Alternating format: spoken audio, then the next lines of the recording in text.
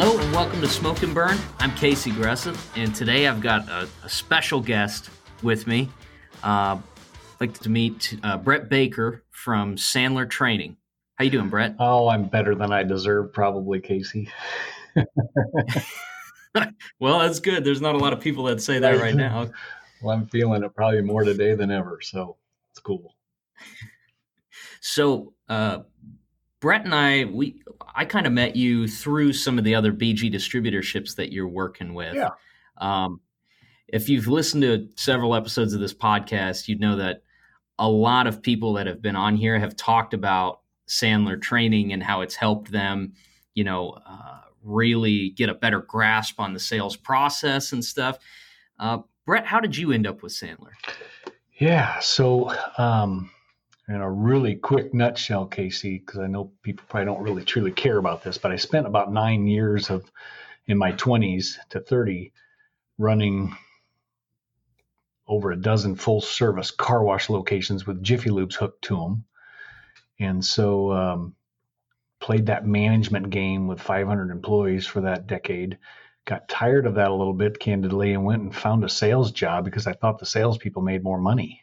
And really spent some time doing what I would call traditional sales in some different industries, business to business. But I came across, when I was franchising in a business, I came across Sandler Training because we were selling a franchise that was $60,000 to start. Then we would be teaching the people how to do that franchise out in home sales. Well, I got a hold of the Sandler Training process, and candidly, I just became eat up with it. So over a period of time being around that, I decided to buy the rights to Southwest Missouri. And so now that puts me as the owner of Sandler Training. And that was probably back in 2007 as I formally got around Sandler Training. So it just hit me, and we can talk about it, but I just became eat up with it because it was all about building trust, and I never felt like I had to sell somebody something. So it was kind of different.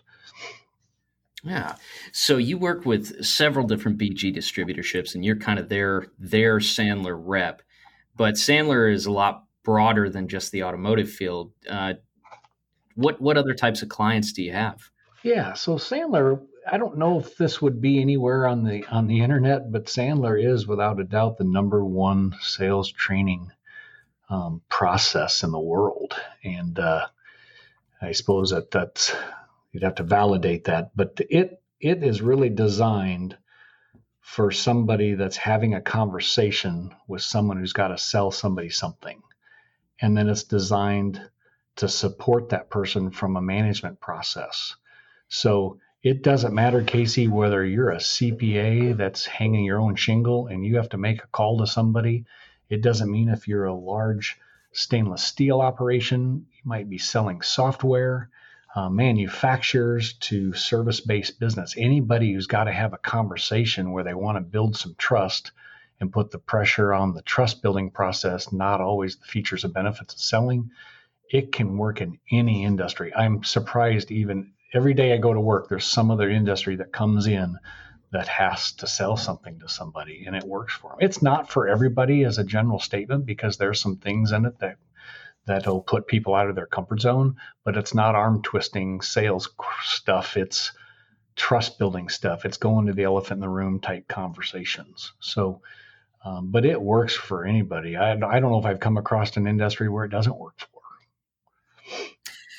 Yeah, no, I read the initial Sandler Training book. You can't teach a kid to ride a bike at a seminar. Yeah. Correct. And between that and, hours and hours of conversations with Steve Tingle, Mike Lasuso, and some of the other guys that, I talk to on a regular basis, I have kind of a rudimentary grasp of some of the concepts of Sandler. But that is one of the things that struck me about it is it's, we at all of us that are in sales, at some point have been trained to, talk about features and benefits ad nauseum, right. Until the customer understands the value of the product that we're proposing and and then to ask for the sale. And that's a lot different than what the Sandler process is. Right. Well, if I can just speak to that for a second, and for any of your listeners who are listening, I might say some things that we might have to customize for a service drive in the car business, but just high level, 30,000 feet, a sales process.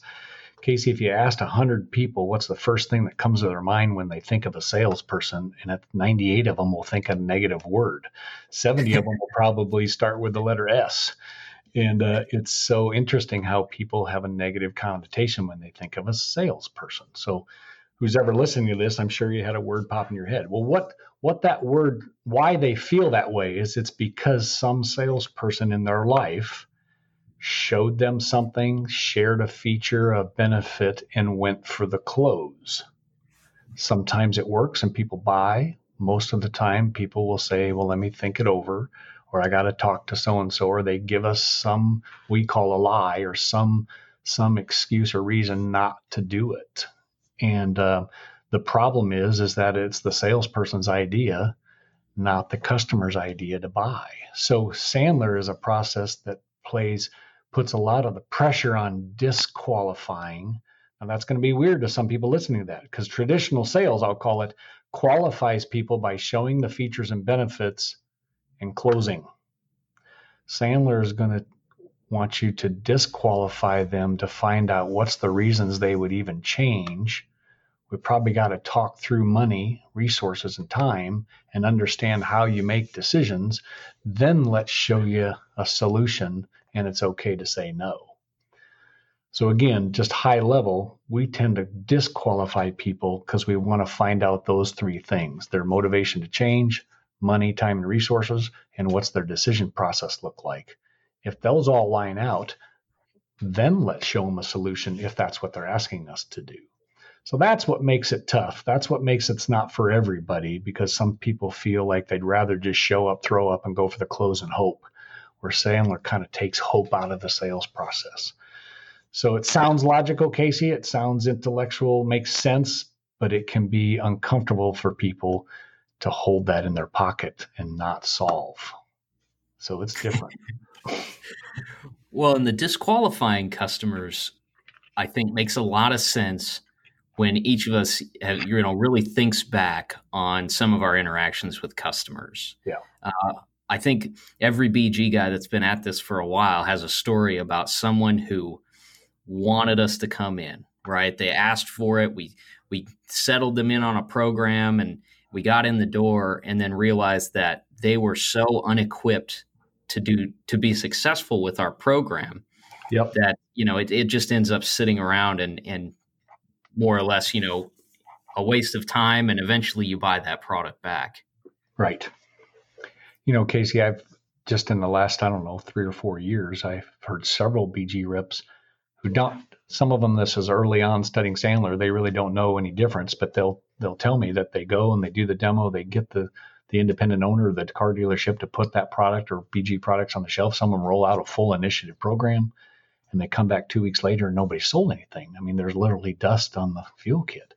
And so what's happening is that my aha is that I thought BG territory guys sold BG, but they really don't. They just convince an owner or a dealership leadership to get it on the shelf. The service advisor or the guy in the lobby of the independent really is the one that sells BG.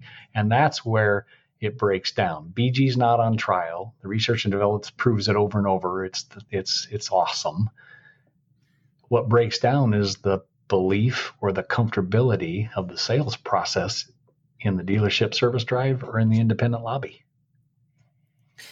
So to kind of dive a little deeper on that particular point, what are some of the ways in which you train guys to disqualify customers, to make sure they're talking to someone who's a good potential client? Yeah. So if we're not talking about the service drive, if we're just talking about a BG rep that's out there calling on a new independent owner or calling on a dealership that doesn't have BG, and sometimes you're calling on those people, Casey, that already have a maintenance program with one of the competitors, or some of them aren't doing maintenance or focusing on it. That could be a different strategy there. But what most people try to do is pull that door, walk in, and they feel pressure to talk about BG. They feel like they have to tell them about BG, the features and benefits, and they try to get a demo. And what's happening when they're telling them how great BG is, the features and benefits, it's coming out of their mouth. And that mouth is a salesperson. And so it goes back to that thing is people don't believe salespeople. People support their own ideas the most. They resist others, especially salespeople. So us as salespeople, we got to stop giving our opinion and stop doing features and benefit selling. What we need to do is test that independent owner, test that dealership service manager or leader. Are they open to change? Are they happy or are they not happy? If they're running a maintenance program, are they happy and they're getting what they're wanting? If they don't have maintenance, are they open to talking about offering maintenance and what's the upside and the downside of that? It's not really about BG. We're not there yet. BG is technically page 8. We're still back here in page 1 trying to uncover, is there interest or a desire to have it, or are they in pain of not getting what they wanted or what they thought would be at this point?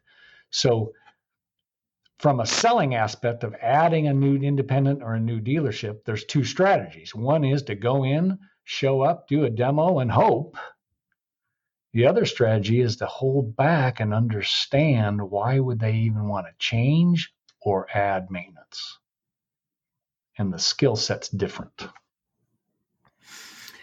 So you've obviously have trained a lot of BG reps on some of these processes. And one of the things that's interesting about Sandler when if you read the book and you start going through like your YouTube channel and stuff is that there's a large list of Sandler selling rules, and there's a lot of emphasis in the book about keeping track of where you are in the sales process, which I think a lot of us struggle with.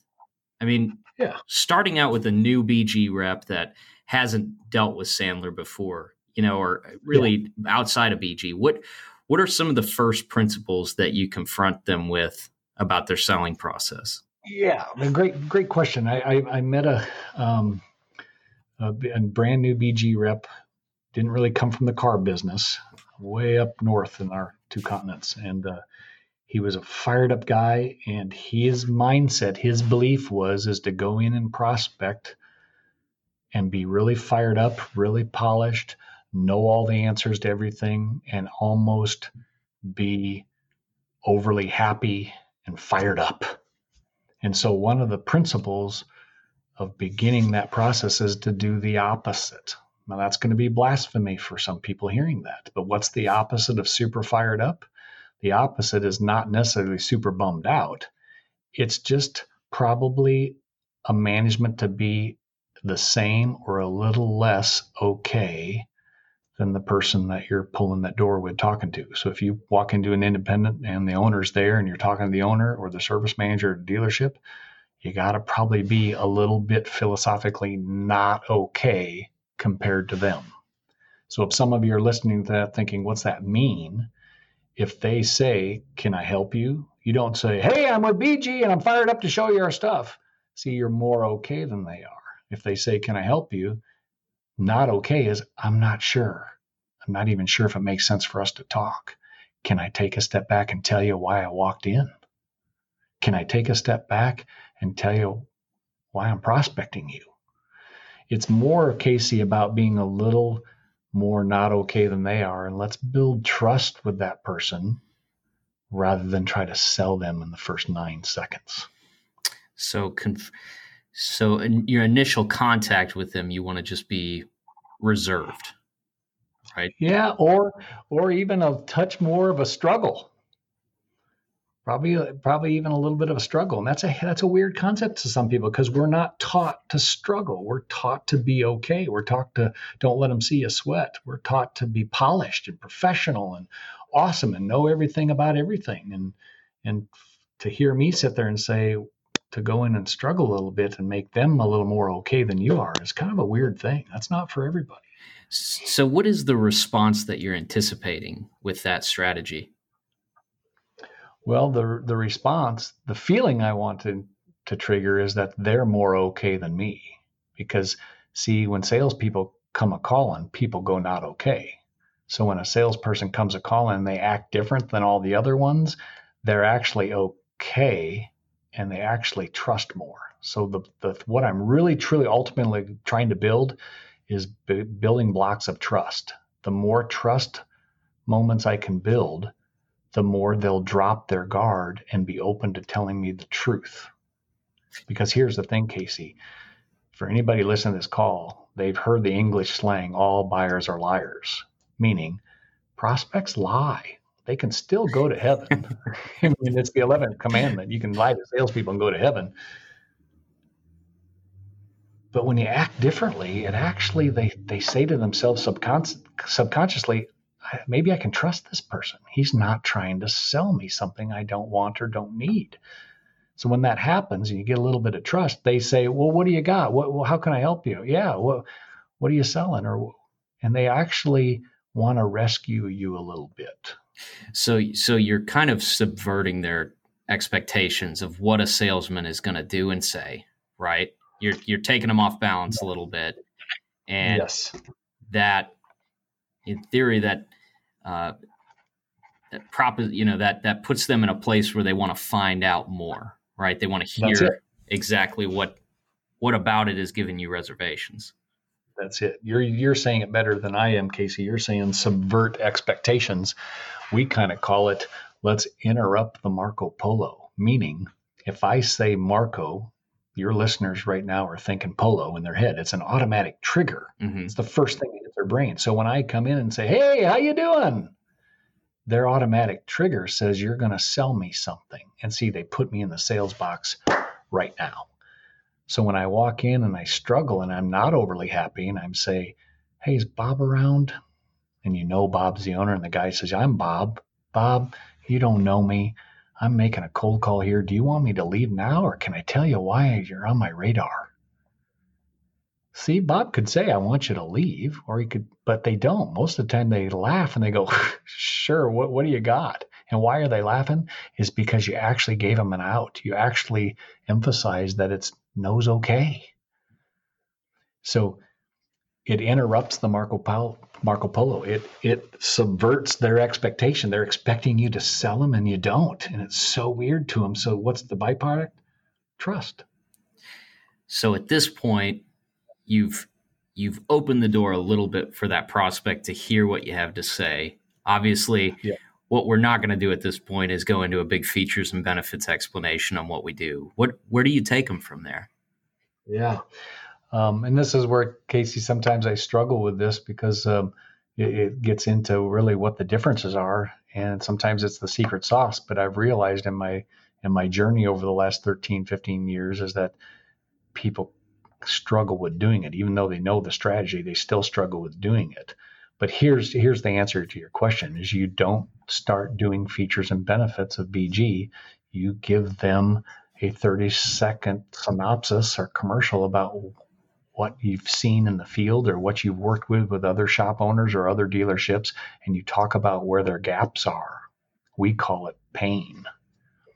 You don't talk features and benefits. You talk about the gaps and how we filled them. So, for example, if an independent owner is using a competitor, but they haven't seen him for 6 months, what we might say is, I'm talking to independent owners that have a maintenance program, but they haven't seen their person for 6 months and they're disappointed. Purpose of me calling on you is see if you're one of those guys. Maybe you're not. So you tap into what they're lacking, what they're missing. And why do we do that? Is because uncovering someone's gap is probably 10 times more motivating for them to change than to show them the gain of BG products. Right. BG's not on trial. It's just the problem. It's just page 8. And I'm still back here on page 2 trying to figure out, do they even want to know about BG? So how can BG help me?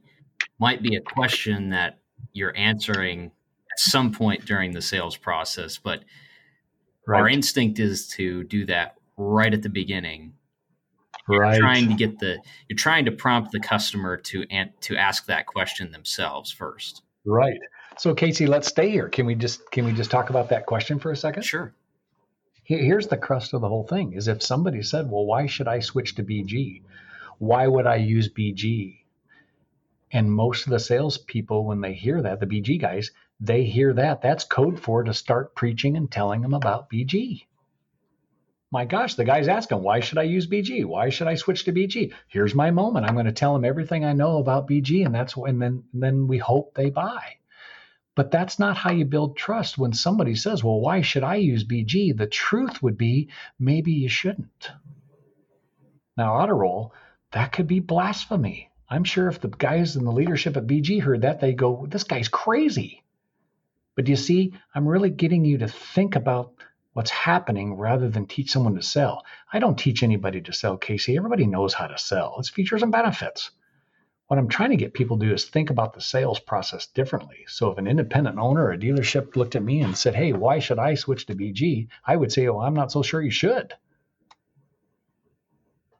The questions now have to come from, why do I say that? Because just because somebody asks me why they should do BG doesn't mean that they should do BG. If they don't have leadership in place, if they don't have belief in maintenance in place, if they don't believe in taking care of the customers long term to fix costly repairs in the future, to maintain their vehicles, BG may not be for them. I mean, the elephant in the room is BG's not for everybody. There's some crusty old tech out there that thinks that it's snake oil. That's because some old guy told them that 20 years ago and they believed him. They don't even get the research and development of chemistry around an engine and maintaining that engine and all the things around the engine. So just because someone says, why should I switch to BG? The truth is, maybe you shouldn't. Then what comes next is permission. Can I have permission to ask you some questions about your business and what you believe? Then when we're done, we'll see if it even makes sense to talk about BG. I'm not so sure it does yet. I'm still back here on page 1. That's page 8. So again, But Casey, time out. Is that crazy to you even hearing that? Is that weird? No, I mean, I'm following you. It's I think it is hard to digest for some of us that have been through some traditional sales training, I know it. That's why I even struggled coming on here, because I'm sure you got some listeners out there in the BG game is going, who is this guy? He's an idiot. That's not the way it works out there. Well, I think ultimately your goal here is, right, again, to subvert the customer's expectations of what this sales call is going to be like, right? And then if this is going to be a successful call, that call is going to be mostly the customer talking about their business rather than you talking about BG. I mean, I think that's a concept that we all work with, right? Yep. And that's our ultimate goal, but it starts with that pattern interrupt. You can't act like a traditional salesperson and hope you get to the real stuff. You got to act different from the beginning. Otherwise, they're going to force you into a demo, get product on the shelf and dust on it. And then that puts us in our whole conversation of the service drive or the independent lobby sales process. I think that term pattern interrupt really that describes what you're trying to do here better than anything, right? It's to just, this guy sees, 15 salespeople a month that are in there trying to sell him something, that are feature and benefiting him to death, when he really doesn't even want to have that conversation with him. The timing's wrong. He's in the middle of some other things. Yep. The pattern interruption is what sets you apart. And if that customer is open to change, the conversation is going to continue further. Yep, that's it.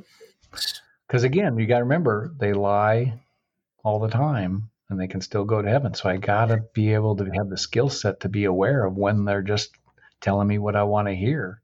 I mean, I just had a service manager yesterday tell me that when somebody comes in to sell him whatever, not just automotive stuff, but just whatever in that shop, that he never tells them no. He just tells them, hey, I'll think about it. I'll let you know. But he doesn't say no because he doesn't want to hurt him. So he lies. Now, he doesn't see it as a lie, but he's lying. Why doesn't he just say, no, that's not for me today. Thank you. But he says, okay, thanks. I appreciate you calling me. Well, I'll think it over and I'll let you know, or check back with me. We might possibly consider that some point down the road. See, it's all that wishy-washy English slang stuff. And salespeople, if they're not trained, they do the Tommy boy and go, okie dokie. And they go back to their boss and say, hey, I got one. And they really don't. They're in la-la land. Right. So does this tie into the concept of mutual mystification? Is that sort of what we're touching on here, or am I misunderstanding that term? That's it. That's it. You're bringing up a classic Sandler rule in the beginning is no mutual mystification. And it starts with that interruption of that pattern and getting to the truth. And then it's just the game of you're always talking about the elephants in the room. You're always struggling. You're always going into the future and bringing it back. You never want that other person to be mystified in what you're doing or what you're talking about. So another, term in like the Sandler training stuff that gets used a lot is staying left. Yeah. Can you kind of, because I feel like that touches on what we're talking about now. Can you explain what that means? Yeah. Let me try to do it at a high level and you see if it's enough. But if you can envision a clock and a prospect, 6 o'clock could be neutral. 3 o'clock would be sold or yes. They're switching to BG. 9 o'clock is it's over. So 4 and 5 o'clock would be somewhat interested. 7 or 8 o'clock is not interested. What left means is traditionally, if someone's at neutral, traditionally, if I pull that hour hand up to 3 o'clock with features and benefits and hope they buy, physics says when you let go of that pendulum, it will fall back the other way. So again, if the clock's at 6 o'clock and I move the hands up to 3 o'clock and hope it stays there with features and benefits, if I let go, the pendulum tends to fall down. Staying left is, rather than doing that, let's interrupt the pattern and understand their beliefs around maintenance before we get to BG, means let's pull that 6 o'clock to 6:03, 6:05. Let's pull it to the left a little bit, let go, and see if it swings over to interested.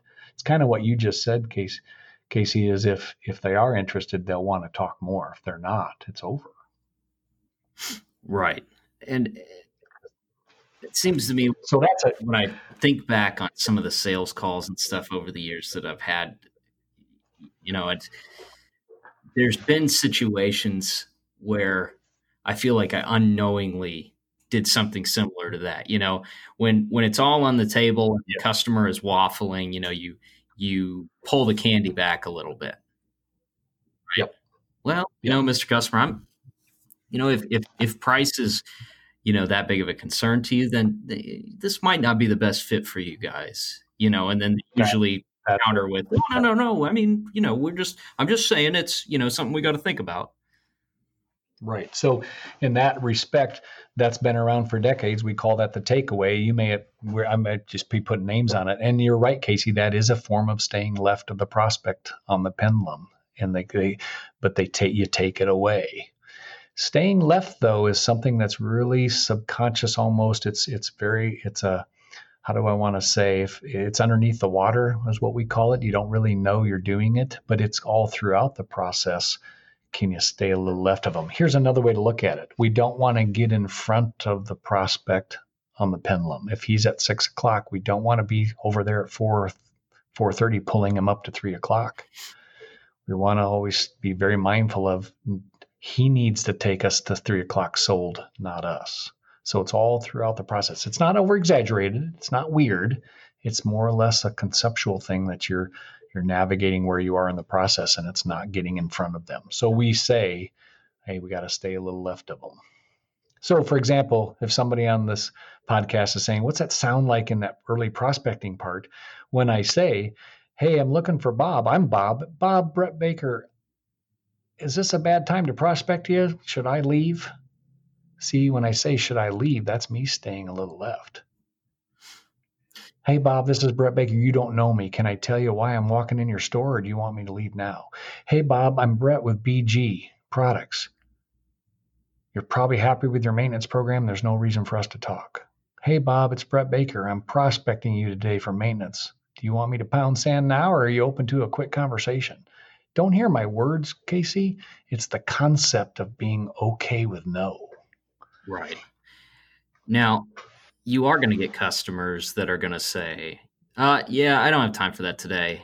And they're going to, push you out the door. And I think that is where you get to the concept of getting to the no quickly. Am I right? Yep. And that's part of that qualification process. Yes. So, And no doesn't mean no forever, right? Some salespeople, their whole self-esteem is based on that yes, and they're devastated if they get a no. Where he might not be saying no to you or BG, he's just saying no. Now's not the right time, and maybe I live for another day and stop in later. Maybe I say, okay, if it's not a good time, what should I do? Well, can you come back next week? Okay, sure. What day are you looking at? Do you really want me to come back, or are you just saying that to get me out of here? I'm okay with either.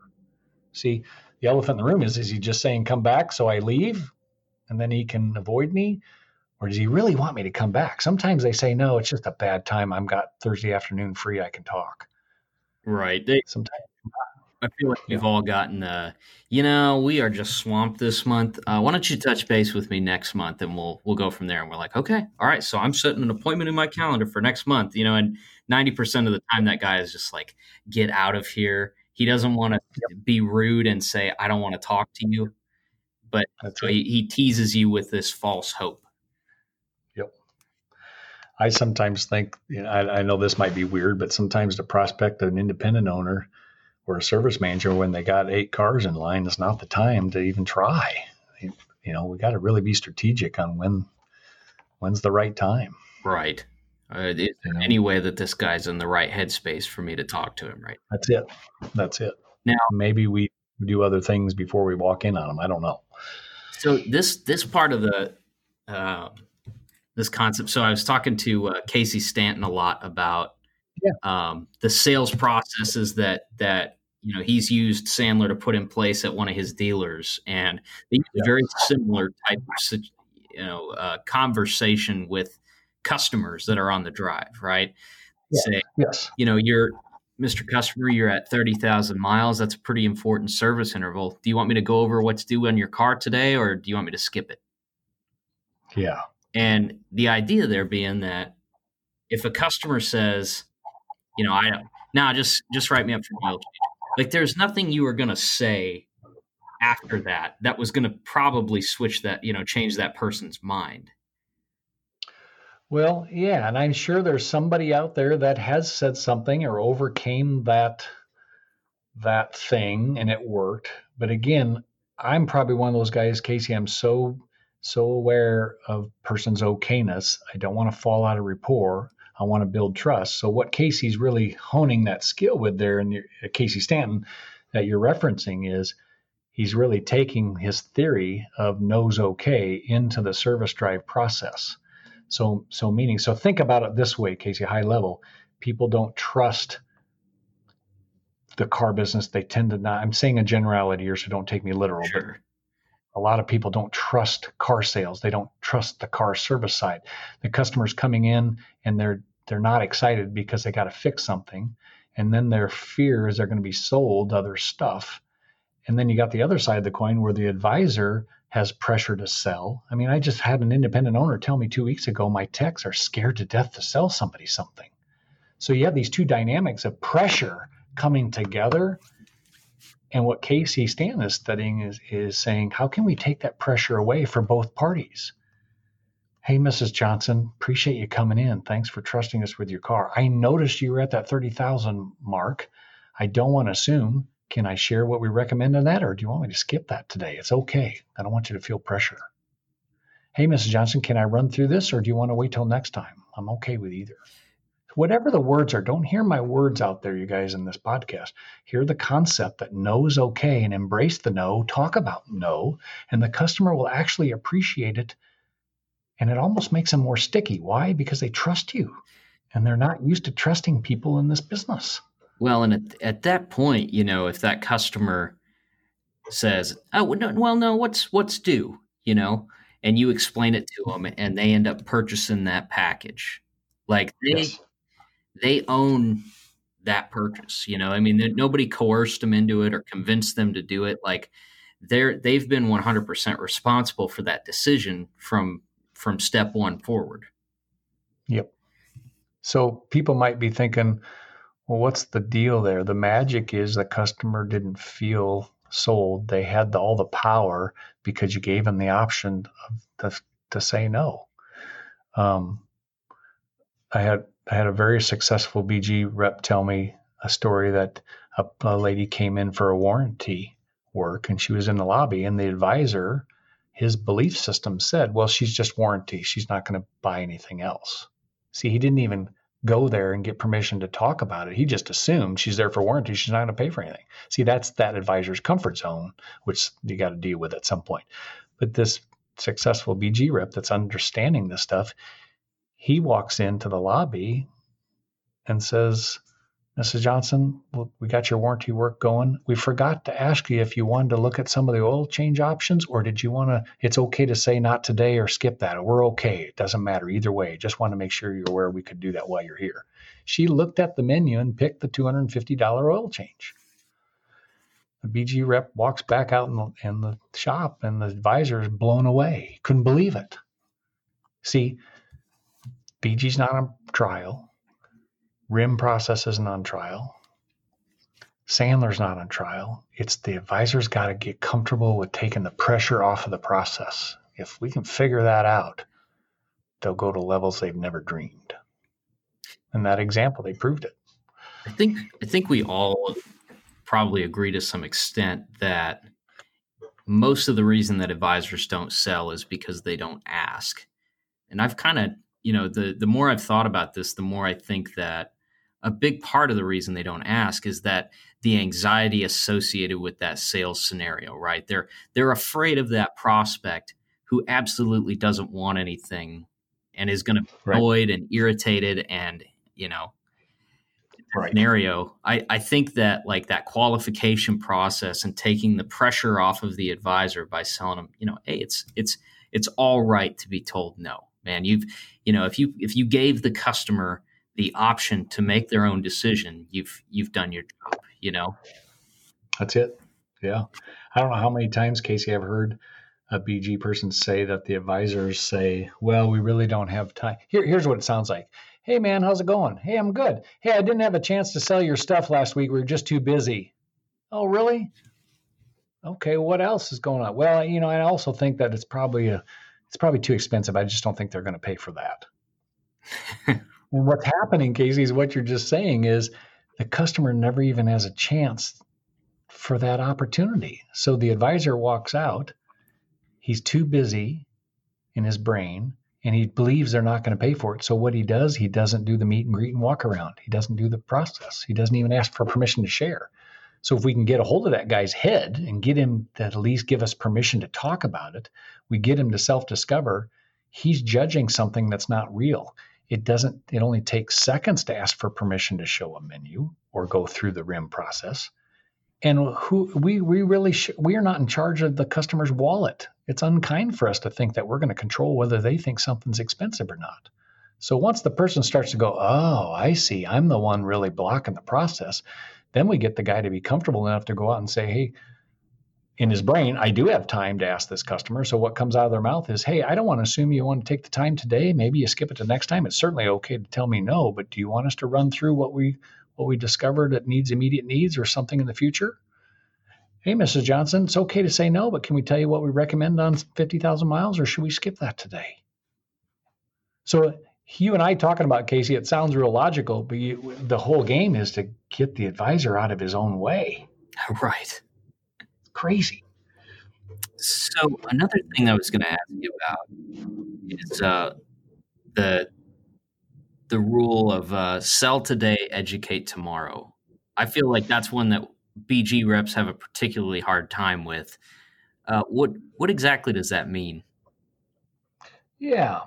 So let me come back in the normal sales process. If somebody is selling something and the person's coming, they're having a conversation with, has this one little issue, we'll call it issue X. What happens when salespeople start to get done with the sales process and they've done a good job dealing with issue X and they have a solution for X, what they do is they'll also tell the customer about Y and Z. And what happens to the customer, they get a little bit overwhelmed and confused and they don't have all the data. So they actually stop the sales process and then they want to think it over. Where they were ready to solve X, and the salesperson thought they were doing a good job of also sharing Y and Z, but it actually screwed up the sales process. So the rule says sell today, educate tomorrow. So in that example, let's sell and solve X, the problem with X, but let's educate about Y and Z tomorrow when they're a customer. I don't know how that relates to the service drive, but it'd be sort of like a BG guy having a conversation with an independent owner that wants to offer fuel products as maintenance. And then somewhere in the conversation, he starts telling about the other 100 products that BG has to offer, and he loses the opportunity.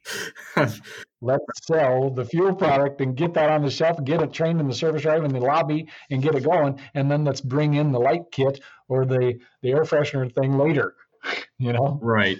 I think it's, it's easy to get caught up in when you realize you've got a guy who is a buyer, he's hooked on this initial thing that you came in to talk about.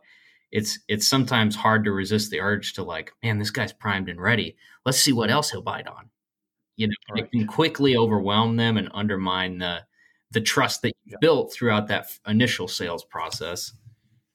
That's it. Now on the service drive, I mean, this week I heard a lady came in. She was the only car that hour because of all this COVID stuff, and she bought 4 BG services. So there's a person that had the budget, and we got out of the way and maintaining her car at the highest level. And there's other people that probably need to have 4 services done, but they're only going to do 1 because of that's all they needed to do and solve this time. Let's do the other 3 maybe next time. So I think it's a mindset of an independent owner or dealership. It's not about the one conversation, one service today, the appointment today. It's about the relationship and the life of that car and the next car and the next car. And if we can have a bigger picture of this, that's what makes CSI indexes go up. That's what makes customers sticky. That's what gets them to trust you and nobody else, is when we don't try to get everything now. Let's sell the day and educate on the stuff in the relationship. Don't take it literal. Anything I say for you guys listening out there, don't take me literal. There's people that are going to go up and do a bunch of services today because they have the money and it's important to them. Some people need to spread it out. So another one of the rules that I was looking at is product knowledge at the wrong time is intimidating. I think that's one that we all have to be aware of, because especially in our field, we're so like conscious of that, that's quote unquote snake oil perception. We want to legitimize what we're talking about, right? And I think we think a lot of times we think that the more detail I can go into, the more technical I can get with some of this stuff, the more it legitimizes what I'm saying. Yeah. So that's a powerful rule, isn't it? And I got to admit to you, when I first read it, my BS meter went off because I probably didn't really understand it. And because I was one of these guys that was trained in features and benefits selling. So if I tell them all the features and all the benefits of the product, and am I doing my job? What's it mean wrong time is intimidating? That's the right time. So I really jacked with me on that. But really what it's saying is sometimes the more you know can hurt you. We have another rule that goes with that, is know everything you can about your product and service, just don't tell it. So if I could change the BG world, know everything you can about BG's product and services, just don't tell it. What it's saying is don't tell it till the time's right. Because if you go in too fast, too much and all that, people get overwhelmed. And what comes out of their mouth is not, I'm overwhelmed. They say, okay, that sounds good. Let me think it over. But what they're really saying is, I don't understand what the hell you're talking about. So calling on independents or dealerships or trying to get a product in that store that you've had for a couple of years, you got to speak like 8th grade education. You can't throw around too many BG buzzwords if they don't know what those buzzwords mean yet. I mean, one of your guys' classic buzzwords is EPR, right? And some of you say it so much, you think the rest of the world knows what that is, and they don't. So there's a certain population that's going to nod their head and make you think that they know what you're talking about, but they really don't. So they're going to dismiss you as soon as they can, so they feel better. But it's the same thing on the service drive. We gotta talk at a basic level, almost layman's terms with these people, not the fancy buzzwords, because they'll go not okay, and they'll say, let me think it over, or not today, I don't have time. And they won't tell you the truth. I don't understand. I got to talk to my wife. I got to talk to my husband. What do you mean? Like, one of the ones that I was a little less clear on was start with the present to see the future. What do you mean by that? Oh gosh, that's kind of a different one for different industries, but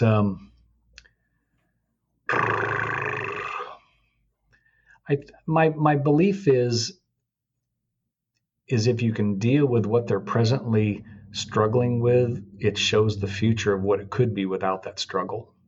So if somebody's not getting service from their maintenance rep, and now we're talking to BG and they're there training my guys, I want to really deal with what that present pain is, so they can actually see what it would be like to not have that. You mean you guys would actually come in and train my guys in the service drive? You do demos, you train on product. You just don't show up and leave something and check in on me every 6 months. So it's really dealing with right now. What's your gap? So just not looking too far ahead in the timeline when you're discussing those things with the customer. Yep, we get too far in the process. It goes back to, why should I use BG? Well, maybe you shouldn't. I guess my question is can I ask you a couple questions about what you're doing now, and then we'll see if it makes sense to talk about BG. See, before I talk about BG in the future, I'll talk about what you're dealing with. Do you have a maintenance program? If you do, are you happy? If you're happy, there's no reason to talk about BG. Because some people are thinking, okay, does it just mean it's over? No, that's when we actually start. Well, now that I know you're happy and you're not going to use BG, can I ask you some questions? Yeah, you can ask me anything you want. And now we're going to go in and start poking. They just don't know it. So when you say you're happy with your maintenance program, it means that your maintenance template, they're there training your guys on the service drive, and you're happy with the per car you're getting. Well, I wouldn't say that. Auto roll, we got him. What would you say? See, sometimes they tell us they're happy, but they really don't know what happy means until we start asking questions. Then they self-discover, I'm really not happy. Yeah. I think that's a pretty common one. Especially, you go into dealerships that have been dealing with a competitor for a long time. They're not aware of how bad the level of service that they're getting really is. That's it. And so if they're right there, Casey, we can't go in and tell them that. We can't come in and tell them we're better. We've got to start asking them questions so they self-discover there's a whole nother level they're not reaching. I've literally had a BG rep that didn't understand Sandler. It's not his fault, but I remember doing a role play saying, well, why should I switch to BG? And the guy says, because BG's better. Well, here's the thing, you guys. He's not wrong. BG is better. Chemically, it's better. But it's coming out of the salesperson's mouth. So it's back on page 1. People don't believe salespeople. So when it comes out of our mouth, there's no credibility. Even if you've been doing it for 20 years, you don't have any credibility because you're selling. I'm a sales guy, and I don't have credibility to the average person because I'm in sales. They don't believe us till we start acting differently. Now, okay, so I'm kind of digging into a couple of these that I was not clear on. What about never ask for the order? Oh, gosh, that drives people crazy, doesn't it? So because, Casey, I remember being trained. You do features and benefits, and you ask for the business. You show up, throw up, and go for the close. You ask for the order. I've even read some books that say you're an idiot. You're not even a salesperson if you don't have the guts to ask for the order. I get all that. There's probably places for that. But what the rule is saying is that's what strategy is: features and benefits, and ask for the order. And I see it in the BG world in the service drive. Hey, we recommend this at 30,000 miles. Do you want to go ahead and take care of that today? And there's nothing wrong with it. Some people say, yeah, go ahead. It's not broken. But what it's really challenging on is if you uncover the real reasons why somebody would change. I mean, if you walk into an independent or a dealership and you uncover really what's bugging them about maintenance, having it or not having it, and they go there with it, if you don't have to ask for the order, they'll at some point give up and say, can you guys make this better? Are you guys different? Can you help me? And now who's selling who? So never ask for them, make the prospect give up. You're trying to ask them enough questions where they self-discover, I want to change. Now it's my idea, not the salesperson's idea. Does that make sense? Yeah. So how does that like can you think of a good example of how that would translate to like an advisor customer interaction? Yeah. So I think that because it's a shorter, faster thing, let's say there's not 5 items on the rim process. Let's just say um, they're in for a power steering belt, and we want to talk about the power steering service. And so let's just make it simple. So, Mrs. Johnson, thanks for coming in. We'll get that belt changed for you and figure that out. I don't suppose I could share with you what others are doing while we're doing the belt, or do you want me to skip that with you? Skip that. If she says, no, go ahead, then I can say, well, let me run through this service we do alongside the belt. And then when I'm done, you tell me if you want to do it or not. I'm okay with either. I certainly don't want you to feel pressure. She goes, okay. And then you run through what the power steering service is. And then you don't say at the end, do you want to take care of that today? You might just say, you want to skip that till next time, or what are you thinking? And if she says, well, why don't I just do it while I'm here? She's the one that's selling, not me. It's just a fine line on attitude, behavior, and technique on how to do that. That you just don't have a closing move. It doesn't mean, for those of you out there that say, do you want to go ahead and take care of that while you're here? That's not wrong. It works. But again, if you really get into this sales thing, if you can get the customer to say it, they'll trust you more. So it's a really fine line. So when we talked the other day, we talked a little about the RIM process, and that's something that I and a lot of other guys do a lot of training on. Yes. And one of your comments was that that's a good process. It's the lead up to the process that you think you could tweak to make it more effective. Like how do you envision an advisor, just introducing the RIM presentation to a customer?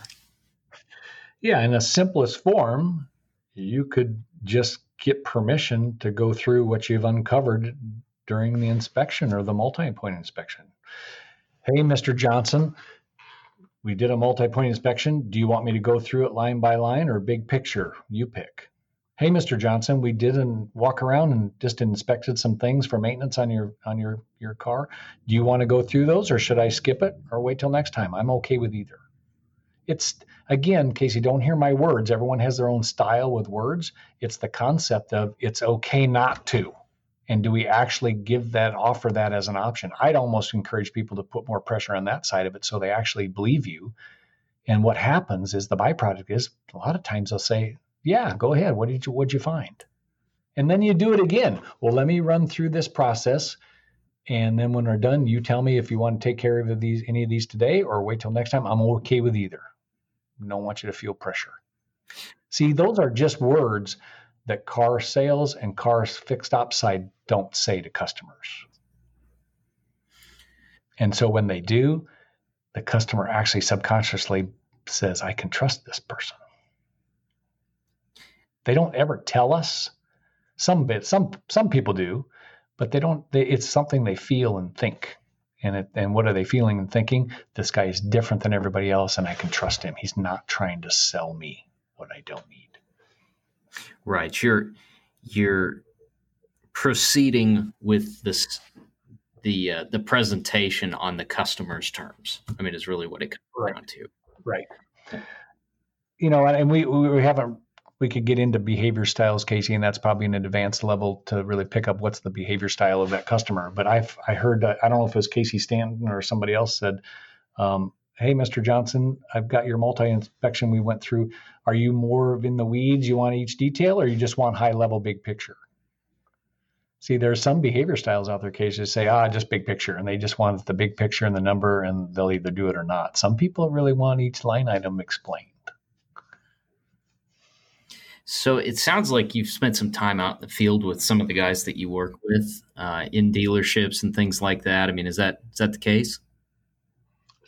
I can't BS you, Casey. I haven't since the Jiffy Lube days when we got down on our knee and we just hard sold to try to get another $30 a car.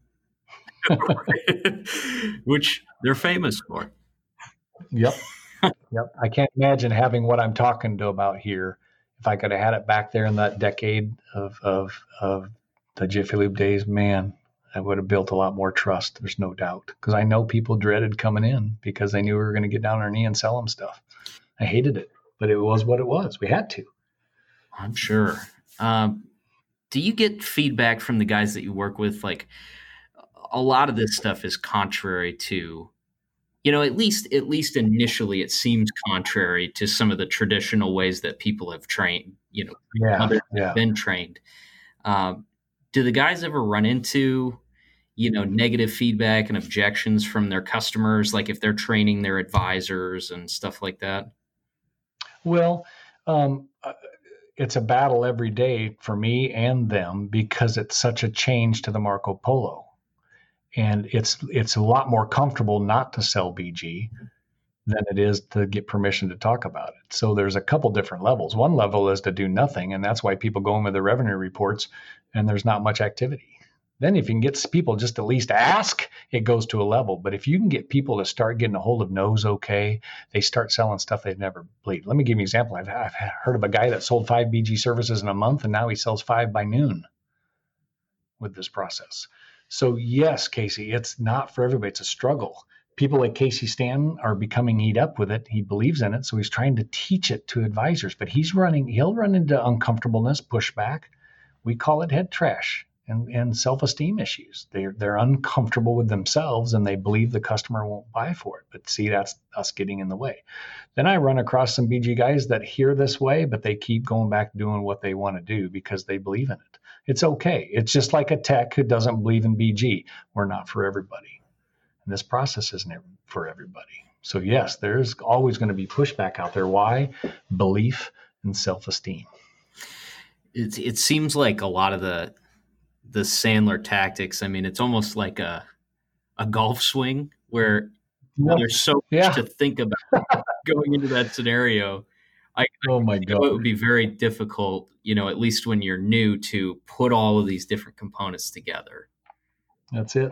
Casey, it's funny you bring up the golf analogy. We didn't talk about this, but I've been studying the single plane golf swing for the last couple of years, which trying to break my habits of the dual plane. Most people play dual plane. That's what you see on TV. And I'm trying to study the single plane, and it jacks with me. I know what I need to do, but my body won't do it. Sometimes it's just uncomfortable. I think what it's uncovering is that, as sales guys, a lot of what we do is we rely on our conversational instincts, and training that you've been through in the past serves to sort of curb your natural instincts in those situations. But how do guys really just get, I mean, obviously practice, but what are some of the ways that guys really get their heads wrapped around this and start, doing it correctly in those, high pressure scenarios? Once they have the open mind to do it, it's easy to because you're right. They got to practice with their BG rep. They practice, they get on phone calls and we role play and do all that kind of stuff. But Casey, that's not the problem. The real problem is the desire to want to be more effective and efficient on the service drive. It's the desire to make more money. Some advisors, if there's not an incentive to sell BG, that's going to be tough. Why would they do it? Mm-hmm. I'd like to believe people just want to maintain people's cars for the love of the business, but that's not real. Sometimes you got to have that incentive. I hear sometimes techs want to recommend it, but the advisor doesn't recommend it, or the tech doesn't want to do it, even though the advisor recommends it. I've heard them all, but it all comes down to the desire. The leadership in the independent, the leadership in the shop, in the dealership, do they have the desire to grow that maintenance side of that business? And what's that desire? Why is that? If you can tap into that game, the techniques and the behavior, we can do that. It's all that attitude stuff. Man, well, Brett, I'm sorry if we jumped around all over the place, but that's cool. I'm used to it. Appreciate you being on, and I love this kind of stuff. The theory behind sales and stuff, I think, is fascinating, and especially when you think back on all the good and bad sales calls you've had over the years. It's funny to see how some of these techniques would have played into those. Yeah, that's a common thing. We all go back and say, "What if we could have, should have, would have?" That doesn't matter. It's some of you guys are going to have conversations this afternoon that you're hearing this. And if I can get you to think different about it, then we can figure out how to do it. It's the why first, then the what and the how. We can change this industry, man. Now, if guys are curious about going deeper on Sandler tactics, I mean, where do you recommend they start, and how do they get in contact with a Sandler training rep if they wanted to go, Yeah, I appreciate that question. I would go to sandler.com, and that's the easiest way to do that. And there's probably a locator finder. There's a Sandler person that's pretty close to you, probably, where there's 250 of us around the world. And that could be that's probably the politically correct thing to say. Then if somebody says, hey, you've been around some of these BG guys, I just want to have a conversation with you, Brett. Casey, I don't know how you would publish that, but I'm at bbaker@sandler.com. And either way, conversations don't cost anything. So right, that's the easy part. Well, I'll include your email in the description of the episode. So if guys want to contact you, you can look for it there. Yeah, cool. Man, again, thanks, Brett. Really appreciate the conversation and all the hard work that you've put in with BG over the past few years. Yeah, Casey, and I appreciate you having this podcast for these guys just to keep pushing this industry to a level to take care of customers. It's awesome. Very cool. Thank you. Well, stay safe out there, man. All right. See you, man. Bye.